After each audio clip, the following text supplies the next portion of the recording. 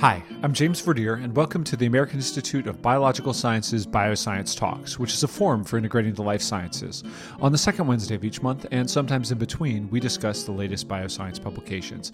And as a reminder, if you'd like to read more, point your browser to academic.oup.com/bioscience.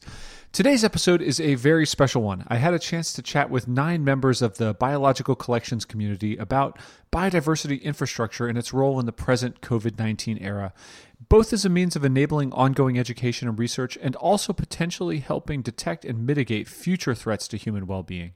These topics and others are covered in 2 bioscience publications, an editorial and a viewpoint, that are published in conjunction with this episode today. There are links to those in the show notes.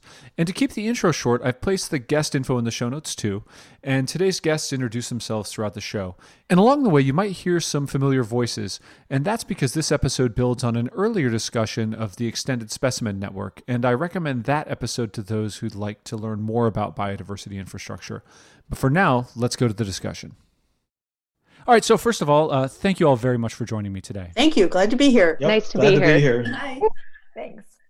Okay, to get us started, I was hoping we could talk about collections in the modern sense, just kind of generally. So it's probably a myth that's, too old to even bother dispelling almost. But, we're not necessarily talking about just, an insect pinned to an index card or, an old bone stuffed away in some musty old closet somewhere in the basement of a museum.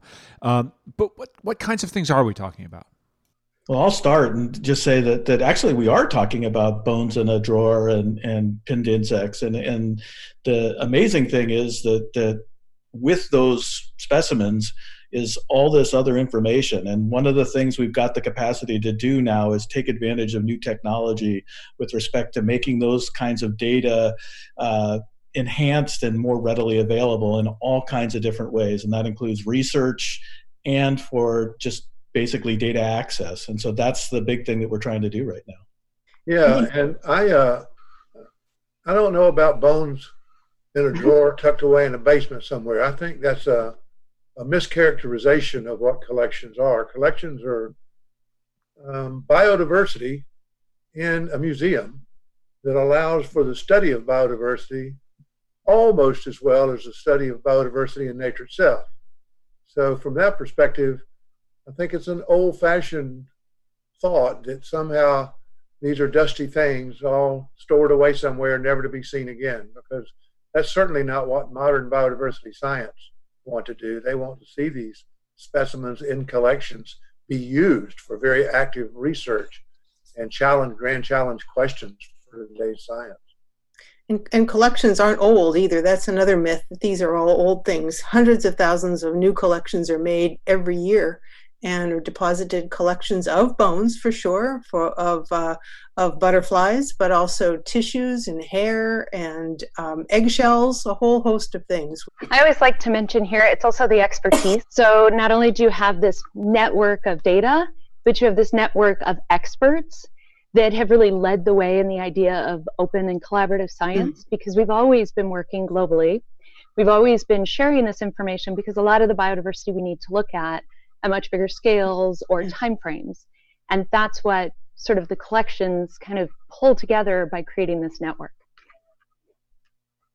And I'd like to add that collections today are not isolated from one institution to another, but they're connected globally because they're digitally connected. So we have resources around the world that we can access through digitized specimen information. We have images, we have all sorts of information that we can share with people everywhere. All we need is an internet connection, and we can tap into the vast resources of our global collections. Okay, perfect. I think that is an excellent overview.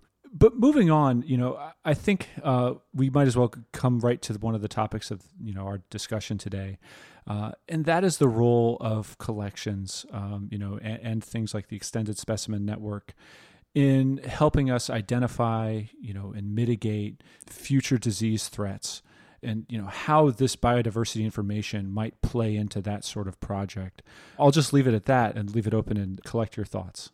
And as we do that, why don't you folks go ahead and state your names so that our listeners will have a chance to know who's speaking. I'm John Bates, and I'm a the current president of the Natural Science Collections Alliance, and I'm also a curator of birds and head of life sciences at the Field Museum of Natural History in Chicago. And what I'd say with respect to this current COVID situation is that it illustrates just how important science is, in the sense that the minute that this virus started being noticed in China, the first thing someone did was sequence its genome. And then the next thing they did was start asking questions about where it came from and what it was related to. And viruses are parasitic in the sense that they live in hosts. And so one of the first things that came up was what kind of hosts was this particular virus living in. And this is information that relies on understanding biodiversity.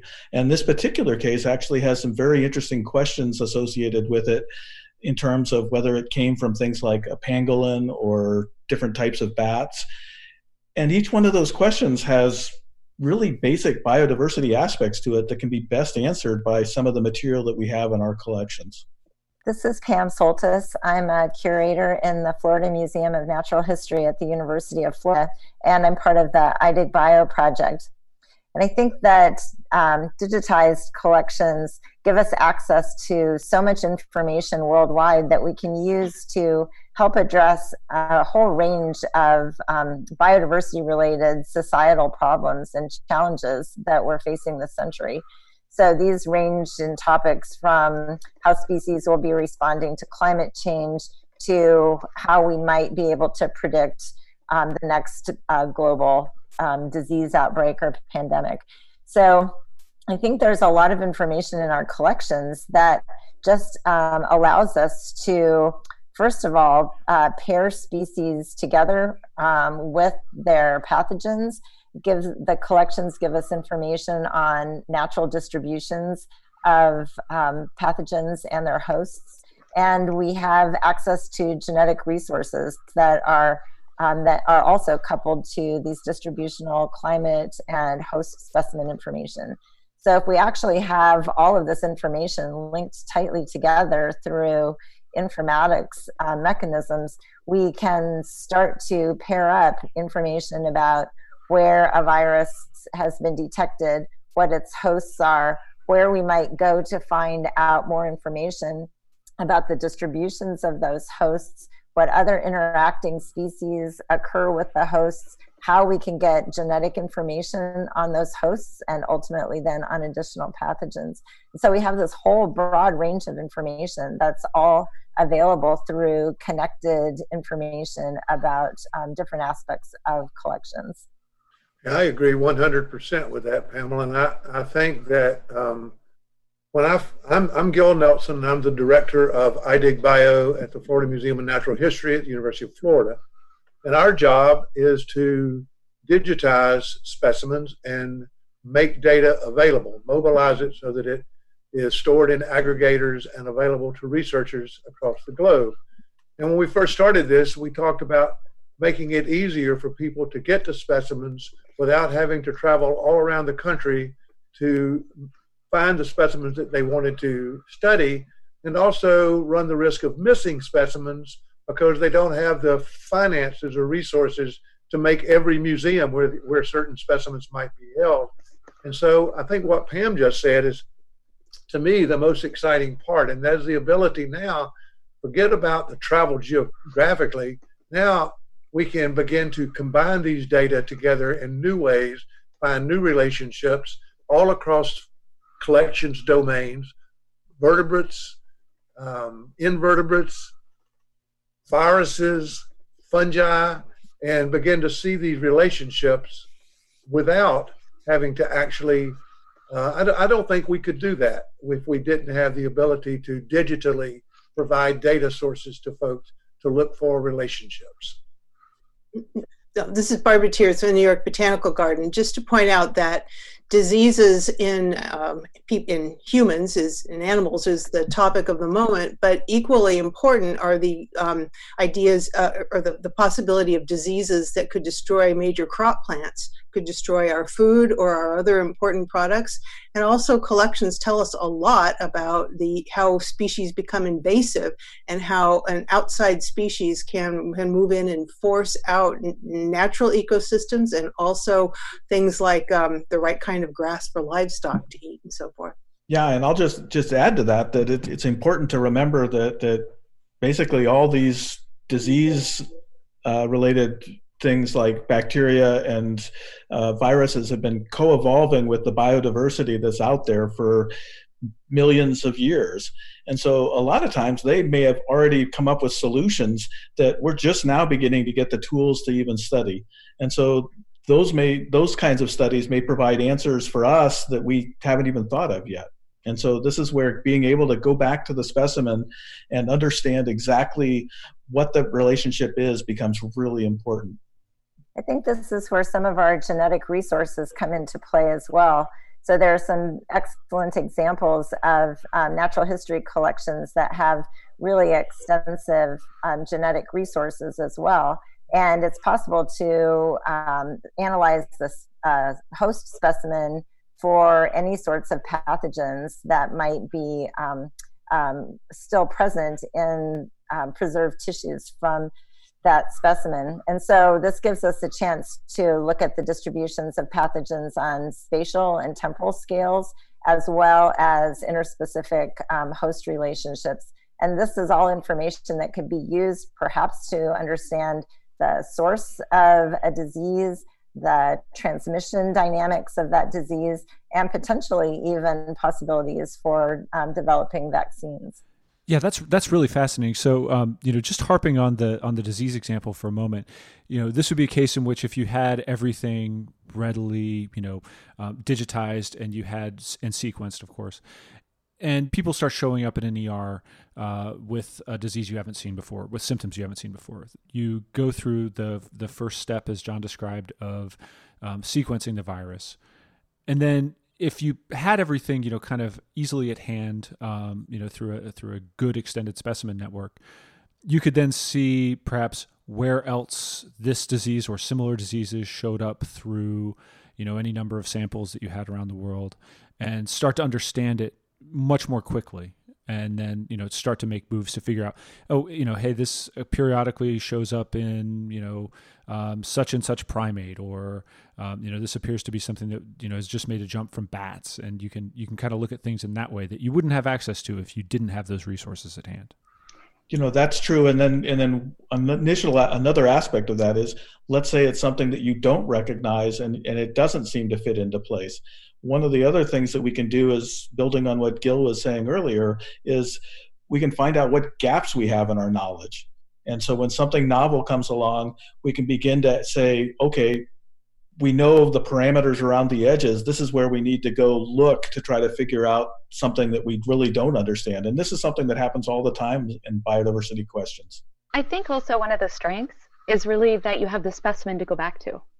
And so you may have that data from somebody who did the genome or looked at the diseases, but now you want to figure out, well, how did that group of bats survive? Or how did that group of organisms survive? It's not ephemeral data. It's something you can go back, validate, and then ask additional questions. And that ability to do iterative science is really one of the strongest parts about the fact that we actually have the specimen. Following up on Anna's point about expertise between collections, I think one of the things that the latest crisis, the COVID-19 crisis, has given us is an opportunity to build relationships with virologists and others with whom we might not work regularly. And I think building that network of expertise so that we can draw on those folks when needed is very important too. It's also important to to point out that there's predictive value. Based on the collections we have, we know where they occur, we know the conditions under which they live, and what associations they have now. And then using modeling techniques and algorithms, we can begin to predict where the next problems might come. And that gives that, and especially combining that with our public health colleagues, gives a very powerful tool for protecting against future pandemics of one sort or another. I think it's important to recognize as well that the problem with zoonotic diseases is that human civilizations are encroaching increasingly on those few remaining ecosystems. And so as human populations get closer and closer to areas where there may be human pathogens that have never actually made the jump into humans, we run the risk of increasing the incidence of these zoonotic diseases. We can look at places where human populations are getting particularly close to certain populations of, let's say, bats, which are known to harbor large numbers of coronaviruses in particular. And so we can start to make these sorts of predictions about where outbreaks might occur, what types of outbreaks there might be, and a whole host of other sorts of incidents. Yeah, and that would certainly be something that will become only more valuable as people are living in, conditions and closer to ecosystems that only make such transfers more likely over the passage of time. Another thing I was wondering is, what collaborations and alliances are not yet in place that would enable, this sort of work. I of course, funding would always be, better if there were more of it. But, what sort of relationships between different, researcher communities and scientific communities would be helpful in, making some of these things more likely to actually happen in the future, were we to encounter such a happening again at some point? Well, I like to use this analogy out of the COVID-19 example, which is that the places that dealt with COVID-19 most effectively were places that had actually had SARS viral pandemics before, so places like Singapore and South Korea. And so, I like to use that as evidence that we can actually effectively learn from what's happened in the past and put things in place more effectively. And now that's a health example, but as Gil was talking about, this has opened up an opportunity to talk to the viral community and have the biodiversity community talk to the biodiversity community. And these are, really important things. And I think a lot of times the two communities don't recognize how much, one, they have in common and how much their goals are in common, but two, how synergistic the information that they have is. So, a good example within a group like Rhinolophus bats, which is one of the things that's hypothesized to be a source of the COVID, the current pandemic, is that the taxonomy of those bats has not worked out well. So if you're a virologist and you're trying to make an assumption about a Chinese horseshoe bat and whether or not it's the source, you actually want to, one, have a voucher specimen so that you know that you can look at it. And then two, you want to go and talk to somebody who can tell you that Chinese horseshoe bat is actually a Chinese horseshoe bat and not one of 4 or 5 other possibilities. And this is something that the two communities have to offer one another. And what's it like forging that sort of collaboration? Speaking only for the lay community, I think we have a tendency to have this notion that there is a science community and that you're all in it, and that you all gather in one Discord chat room and all talk together, which is of course not the case. But what's it like putting together those relationships and finding out whom to talk with in those various settings? Well, that's a very, very interesting question to me. And I was at a workshop just recently for a parasite tracker program, problems folks are addressing. And at that meeting, there were a lot of entomologists. And there was also somebody from Walter Reed who heads up or works with the mosquito collections. And Walter Reed, you think would be at the Walter Reed Hospital, but it's not. I think it's at the Smithsonian or somewhere. And so So it seemed to me that although most of the entomologists knew about the mosquito program, they didn't really know about the mosquito program, and the presentation was super helpful. And I think that comes from the fact that the folks that work at Walter Reed, they have a goal and a procedure. They have some things they're trying to achieve. And I don't know that we always see ourselves, even in collections, in the same community. And so figuring out how to find those folks, like you suggest, I think is absolutely essential so that we do spend more time at professional meetings together. Right. We do love to meet and talk with one another, but there still remain silos, and there is a tendency for people who work in one particular type of collection or a particular type of organism to flock together. I think the last decade, and due in very large part to the effort of iDigBio, we have a much more national, robust collections community than we ever have had before. And so that's a huge step. But, we actually don't know all the collections we have in this country. We don't have an email address for every single person who is responsible for a collection in this community. So we don't even really know the full scope of our own community, let alone all of the institutions, researchers who may be holding derivative data, those so-called extensions, in collections from our specimens, nor do we fully know the full range of people who use our data. We don't have the kind of tracking data about users that would let us know whether we're giving them what they need or whether there's something more we could be doing. This is also true of conservation biology, where we're not attending conferences of conservation biologists. They are not necessarily attending conferences of botanists and entomologists and others. And so somehow we've got to break that down. I was interested in what Barbara said about sort of building collections community. When iDigBio first started, we were doing workshops for people. And of course, we said, well, let's do one for the botanist. And then, well, now we got to do one for the entomologist. And now we need to do one for the folks who store things in wet collections. And everybody thought, well, that's fish. And so after that third workshop, I had a fellow call me over and say, you missed the boat. I said, what do you mean? He said, I've got huge cabinets full of insects stored in fluid. And you didn't talk about that during this workshop. And following that, we decided we were on the wrong path. And we began to try to have cross-domain workshops for most of what we did, so that people from various ranges came. And then as they shared what they were doing, other domains could say, hey, we can use that technique ourselves for whatever research or digitization effort or storage effort that there might be.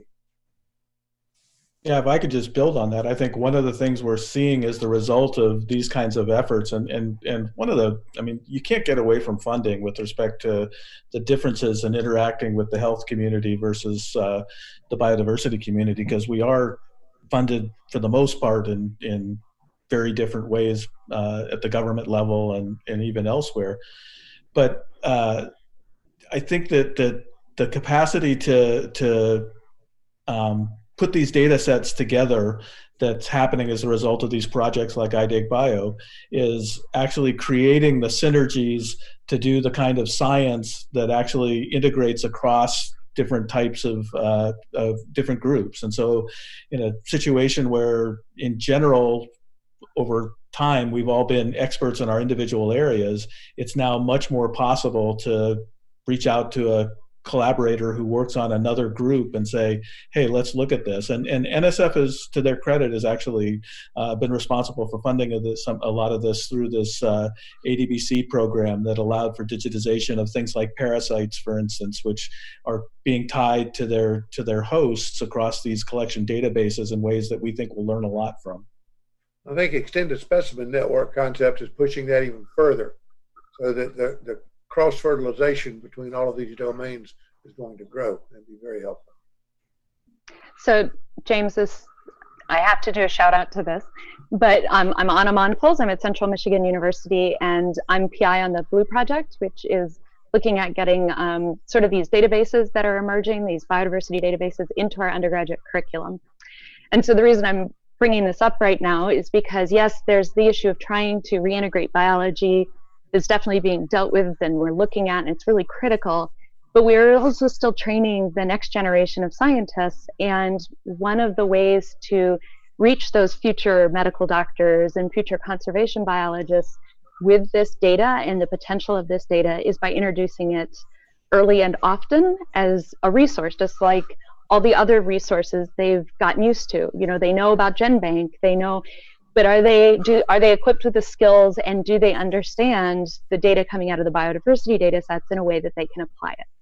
And so I think that's one mechanism too that there's been some important energy behind as well. Yeah, absolutely, and I think that's a fantastic segue. If you ever want to host a podcast, you certainly have the skills. Because I think now is also a great time to talk about education and the potential for collections to act as a learning tool as well.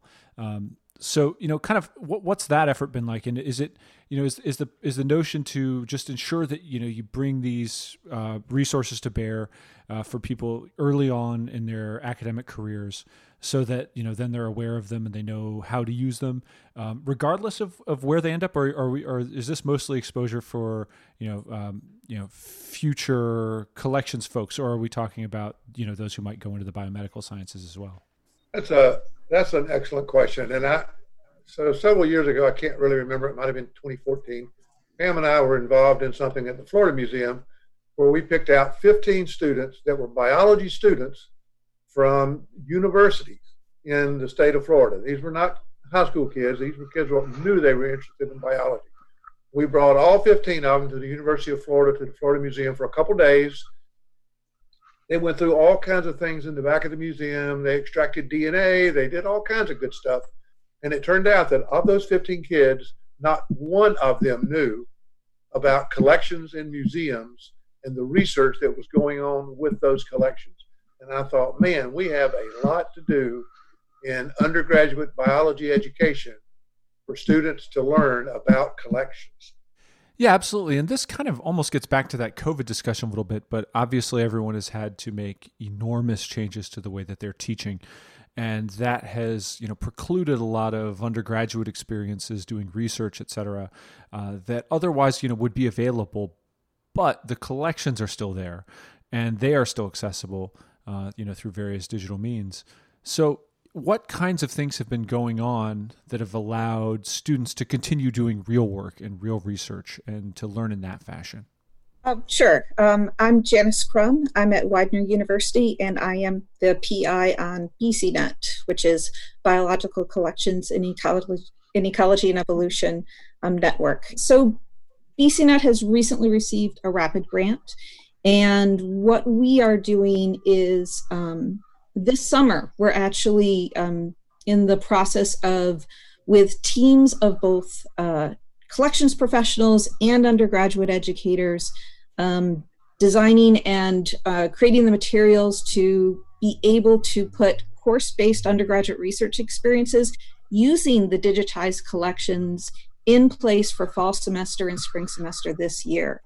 One of the great tragedies of COVID as an undergraduate educator has been with the students not on campus, and that being a question mark moving forward in the fall.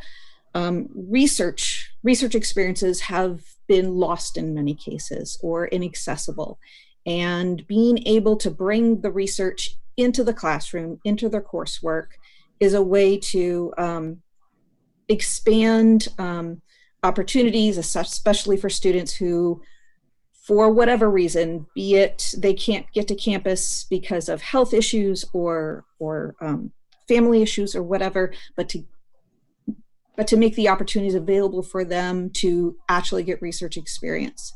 And the collections are especially useful for this because all of the students, whether they're at a community college or an R1 institution, they have access to those same resources. And so it levels the playing fields in ways that are not possible in some other fields.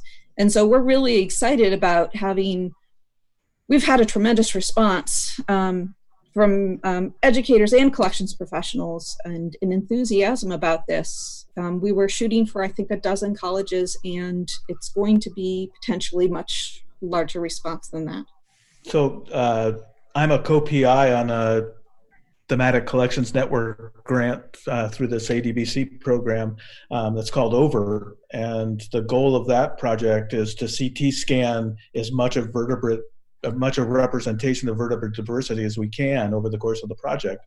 And if you think about it, this was started because it's going to be a great research tool for everybody, but all the information is deposited virtually and accessible via a common data portal called Morphosource, which is also NSF funded, and it's tied to real specimens. But the benefit of having extended specimens like these CT scan specimens available via Morphosource is that they're accessible as teaching tools for anybody at any given time, provided they have the skills to work with the data. And now that's a steep learning curve.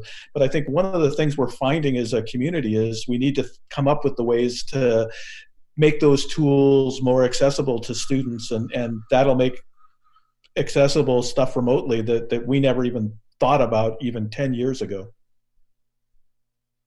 And this is, I'm Liz Shea, and I'm the curator of mollusks at the Delaware Museum of Natural History. And I've been working with Janice Crum and Carly Jordan on the BCNet activities. And one of the things, I'm not an educator. I mean, I am, I love education and I participate whenever I can, but I don't have students of my own. I fall squarely in the collections professional end of things. But these sorts of collaborations are really so very useful, even for somebody like myself who doesn't have students, because it actually helps the collection. Not only does it meet the mission of our museum to explore and discover, it gets students involved in it, but it also improves the collection. And so really it's a win-win for us. It's great to be interacting with the students, but also to get additional georeferencing done, or to get students excited about taxonomy and systematics. That has a follow-on effect that is only positive. And so it's been a lot of fun getting involved in these sorts of things. Yeah, and it's bringing not only the students into the collection, but it's also bringing educators into the collection that otherwise would never have imagined being able to access any of these resources. I think we have a lot of work to do in spreading the word and making sure that educators that aren't just going to the big scientific conferences know about this, but at all levels of institutions are aware that it's available and it's accessible, and the tools to get them started in it are available. And I think one of the great resources that also is out there is Blue, and maybe Anna can talk more about that. I'll give that to you. Thank you, Janice. We have like a mutual affection here for each other's projects. So the thing is, James, when they told me I was going to go to teaching online, like tomorrow, and all of my coursework needed to suddenly be accessible to my students who were going through unbelievable things, many of them sharing a hotspot on their phone with their two siblings. This became a very, very different world as an educator. And I can say there was this sort of collective, oh my God, that was coming from the faculty at all these different institutions.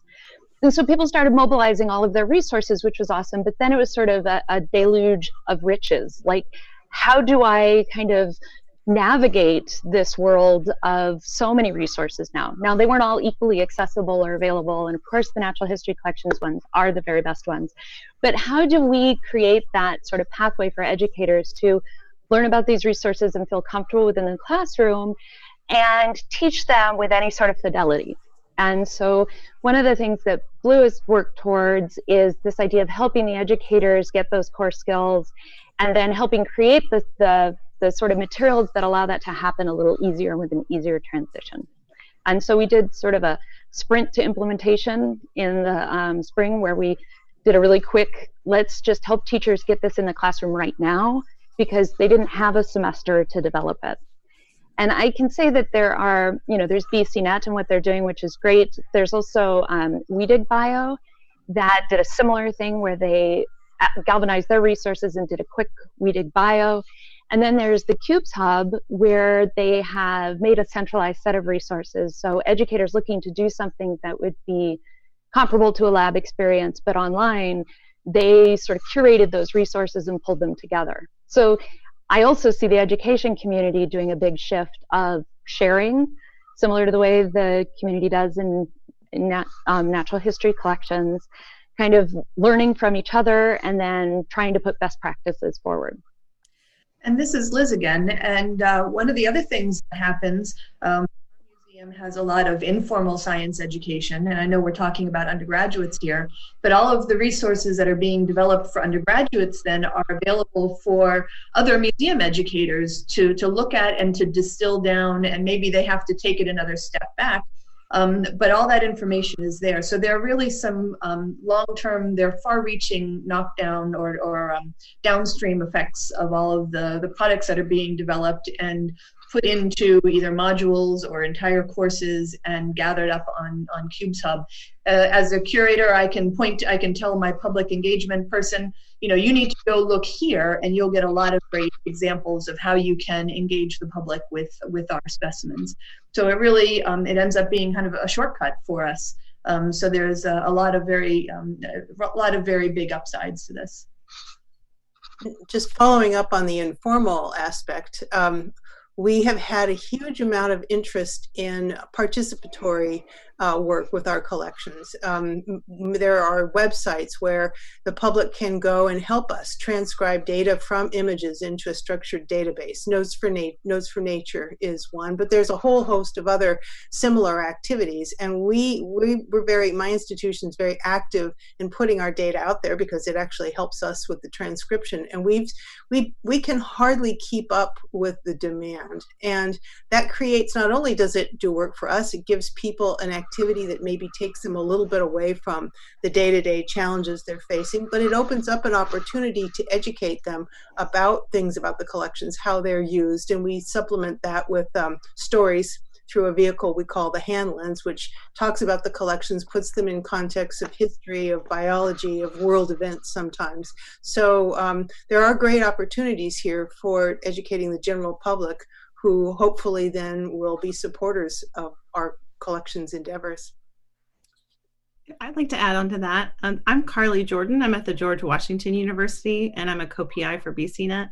Sort of back to a question you asked about 10 minutes ago, which was, are these collections useful for educating, people that are going to use the collections, or educating beyond that? And my background is strictly really in science education. I'm very new to the world of collections, but as a science educator, what I see in them is this tremendous opportunity to do lots of really meaningful, active engagement with students, no matter what their major is, right? So the big move in science education over the last 20 years has been about how do we engage undergraduates in real meaningful research, how do we engage them in active learning in the classroom, and now people are starting to think about if we're going to move online, or for instructors that are already operating in this idea of a flipped model where they're asking students to do a lot of things on their own.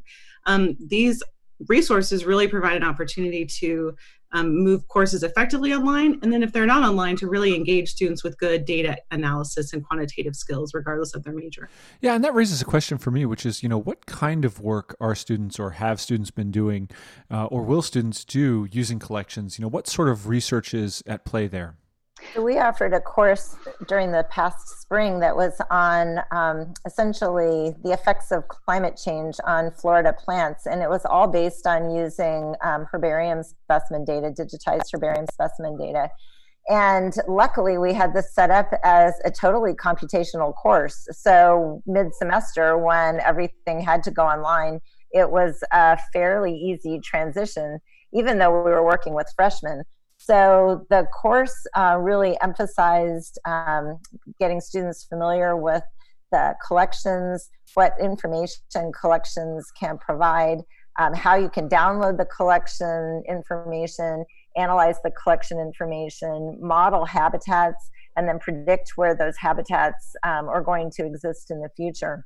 And then we could use that information. The students were doing all of this, they were able to make predictions about where certain species, endangered species in particular, might be able to find habitats, suitable habitat in the future. And of course, this taught them some pretty important lessons about the impact of climate change and how we need to translate some of our science into science policy. So there are a lot of ways that we can use these collections data in classes for freshmen through seniors, and obviously into graduate education as well. So we've been doing this for several years at Central Michigan University in one of our core undergraduate courses. So this is for all majors, not just interested in conservation or organismal biology. So this is where we get the pre-meds. And we give them an opportunity to come up with an open-ended question that utilizes biodiversity data sets, and they can take it wherever they want to go. We don't require it to necessarily be in a specific science area, that it has to incorporate data and certain data skills. And so these students are so much more creative than me and have come up with some just really creative projects. So one group decided they wanted to figure out the best place to camp in Michigan. And so they looked up all sorts of data on the campsites and how many people visited them and where you'd find poison ivy. And we had to talk to them about the fact that just because there isn't a specimen collected from that site doesn't mean it's not there. But then they could look up, well, where are you likely to find poison ivy? And so they did this whole, and they did it with like Boo Boo, who's the Yellowstone Park, I can't remember, like Hey Boo Boo, that one. So they went Yogi Bear. So they did it with it was Yogi Bear, and they had picnic baskets, like where were the best restaurants in the state. And so they kind of brought all this in, which was really, to me, a big win, because they were using the data and they were answering this kind of interesting question. Another one decided to look at where you could find the best tom turkey, the biggest tom turkey in the state, with the highest likelihood of actually getting the turkey. So they had to find out licenses in the state. Then they had to, who's getting licenses in what counties. They also wanted to look to make sure there weren't too many toxins in the water. So they looked at where the toxins might occur. And then they set it up like a Tinder date. So they presented it like a Tinder date, like you're going to swipe left or swipe right or however that works. And I'll admit to not knowing much, but it was a really interesting way of kind of bringing in all these data sets and using them to apply, again, to, I would never have thought of that. So, but that again is us looking at it at the introductory level. What Pam is doing, bringing them into really substantive resource. What I think BCNet is doing is also sort of that next step of saying, okay, let's look at how this is incorporated into research and hopefully making their minds think of new ways of approaching questions. We did a project at the New York Botanical Garden with high school students, where we had them look at the distribution of rare species. These happen to be carnivorous plants, which are intrinsically interesting. We had them look at the specimens and georeference them, then enter the data into a simple GIS application and calculate the area of the species occurrence and see whether it fell within or outside the threshold of something that would be considered endangered by the International Union for the Conservation of Nature. And then they considered other factors, how old the collections were, maybe the plants aren't there anymore. And then they each gave a presentation about their species, which they had adopted. So the thing is, with the right amount of sort of prepping, you can take these lessons, everything from high school students all the way up to a graduate course. In this last spring at Widener University, Liz and I worked with students on carrier shells, which are marine gastropods that attach objects, including rocks and other shells and corals and things, to the outside of their own shells. And there's not much known about this group, but there are some really interesting hypotheses about why they do this. And our project did start with a combination of georeferencing and data cleaning and trying to look at the distributions of these.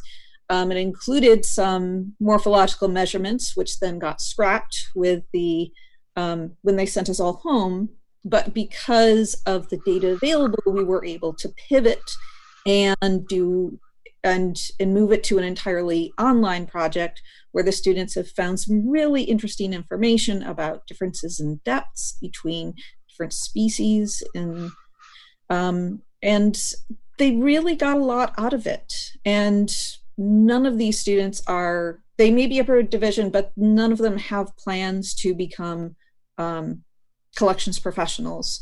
I think we have at least a couple of pre-physical therapy in there, pre-med, and maybe a couple going to graduate school, but it is making those connections with that wider scientific community. And those students, regardless of what career they go into, are going to hopefully remember that these resources are available if there is a question they need to answer.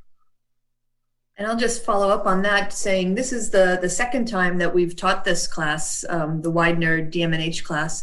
And the first time around, we had a student who knew he wanted to go on to graduate school, but he didn't know that he wanted to go on to graduate school and include natural history collections. And it was really only after that had happened that he'd had that kind of exposure that all of a sudden a whole new pile of information opened up in front of his eyes. And he thought, well, now wait a minute, I can incorporate this into what I'm doing moving forward. And I think that that's just a terrific outcome. Absolutely. It sounds like the educational opportunities that are, embedded within this are incredible and, being brought to bear very quickly. I think a last question, I noticed that Joseph Cook's iPhone has joined us as well.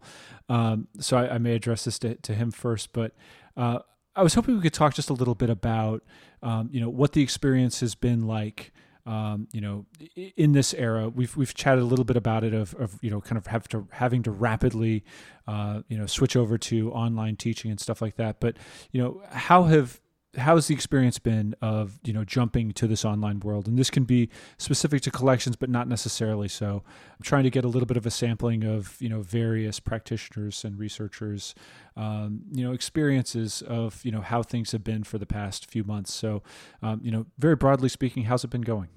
Well, I think certain aspects of what museums are doing have progressed very well.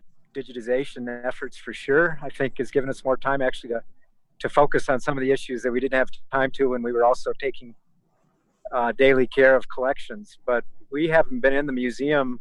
We're just beginning to open it up, other than checking on temperatures of freezers and so forth for 4 months.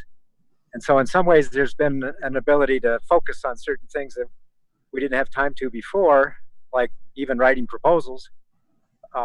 But we are behind now in terms of collection care, for sure. So I'll respond as well, because I've had experiences from, and I'm sure others have as well, multiple different kind of directions. From the collections perspective, we've also been out for since the middle of March. I guess nobody's been in except to, like you say, check freezers and make sure everything is rained on or anything along those lines. But in our case, the collections seem to have managed without too much trouble. The challenge that we faced as a museum was the pivot to online activities for our education department, and how difficult that was to take what is traditionally a very hands-on, always encouraged to be hands-on, person-to-person interaction, and move that really rapidly onto an online experience. And so that's been one of the bigger issues, I think, at our museum: how to maintain the connection with your community and with the community of not just biologists but also the local folks. And how do you keep that energy moving? And we've all done, we've been very scrappy about it, and we've been able to do what we can and upload videos and all that. But that's definitely one of the challenges we face. Well, I just think it's important to recognize that public museums that depend on people coming to them for their bottom line are also struggling financially, and there's been some respite from some of the government programs, but by and large, there's a level of attrition going on as administrators look at budgets and start working on reduction in force plans. And so those are just beginning to show up at some of the major natural history museums and botanical gardens across the country.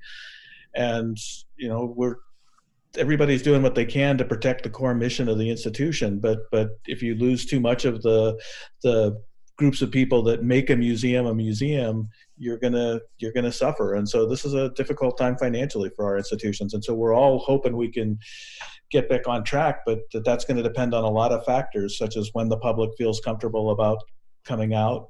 And so there's a lot of scary financial concerns right now too. So James, I can speak a little bit to an educational institution. And I have a small collection. My biggest issue there is the people trained to work in the collection graduated. So when I do get to repopulate, I will be training from the ground up versus the overlap that I had planned. But also this is really impacting graduate students and people at these institutions, graduate students who need to be doing research, can't get into the collections or can't get into the field. And so they don't necessarily can't roll it over to another year. I work with a federally listed species that's down to 200 individuals. We can't plan to get out in the field and see if it's still there. So there's a lot that's kind of in the sort of transition phase that seems to be impacting the students a great deal and kind of putting research in a weird place where you have to, I mean, every day I feel like I spend a bunch of energy pivoting to the newest bit of news. Like, okay, we might be able to go out next week. So we're arranging vehicles and hotels, and then now we can't, or we can go, but only one person can go in a vehicle. And so that just doubled our travel costs. So there's just a lot of uncertainty in the science research world as well. I think the travel restrictions and the fact that we don't all want to be sitting in rooms together at conferences is all having a big impact as well. And, you know, we were discussing earlier some of the benefits of the online conferences, but one of the problems that we see is that societies also tend to not be able to generate some of the revenue that helps support their programming throughout the rest of the year. And so we're seeing, particularly as organizations are maybe not charging registration, they're not making any money, and yet we want to be supporting our graduate students in research and in field work and all of these sorts of things into the future. So the support for professional organizations, I think, is something that we'll just have to be very careful and monitor over the next few years. Yeah, this year for the Digital Data Conference, we decided that if you wanted to come, you could come. You can register. If you'd like to make a contribution, you can come with a registration fee, and that contribution goes to sustaining the conference as an in-person conference in future years. And I was pretty amazed. We have a sort of a bank with NSCA and AIBS. Our money goes there that we can use later so that we can build a sustainable conference. And it turns out that we raised over $11,000 from people who just paid because they said, yeah, I want to contribute to keeping things going. And I thought, well, that's about 50% of what we normally raise for people when it's an in-person conference. Because I think we had more people coming, but not actually coming. They were virtual, and they wanted to participate in helping support the notion. And so, maybe we can get to a point if we, don't make it free. Say, folks, we've got to keep this going somehow. There are a lot of people putting time into it, and how can we keep it going? And out of your altruism and the goodness of your heart, help us out here. Yeah, absolutely. And it's certainly an important moment to support the institutions and organizations that you find valuable, because I think, as we've discussed today, they may have roles to play in, very important things in our lives. So a strong case for advocacy, for funding, and for, doing everything that we can ourselves. On that note, I would like to thank you all very much for joining me today. I think this has been a successful podcast. We've only scratched the surface on many of the topics, of course, but I think what we have covered, we've covered very well, and I appreciate your time and your chatting with me today. So thank you. Thank you very much. Thank you. It's been a lot of fun. Thank you. That was great. Thank you. Thanks, James. Bye. And that concludes this episode of Bioscience Talks. Just a reminder, the journal Bioscience is published by Oxford University Press on behalf of the American Institute of Biological Sciences and is made possible by the support of our members and donors. Thank you, and talk to you next time.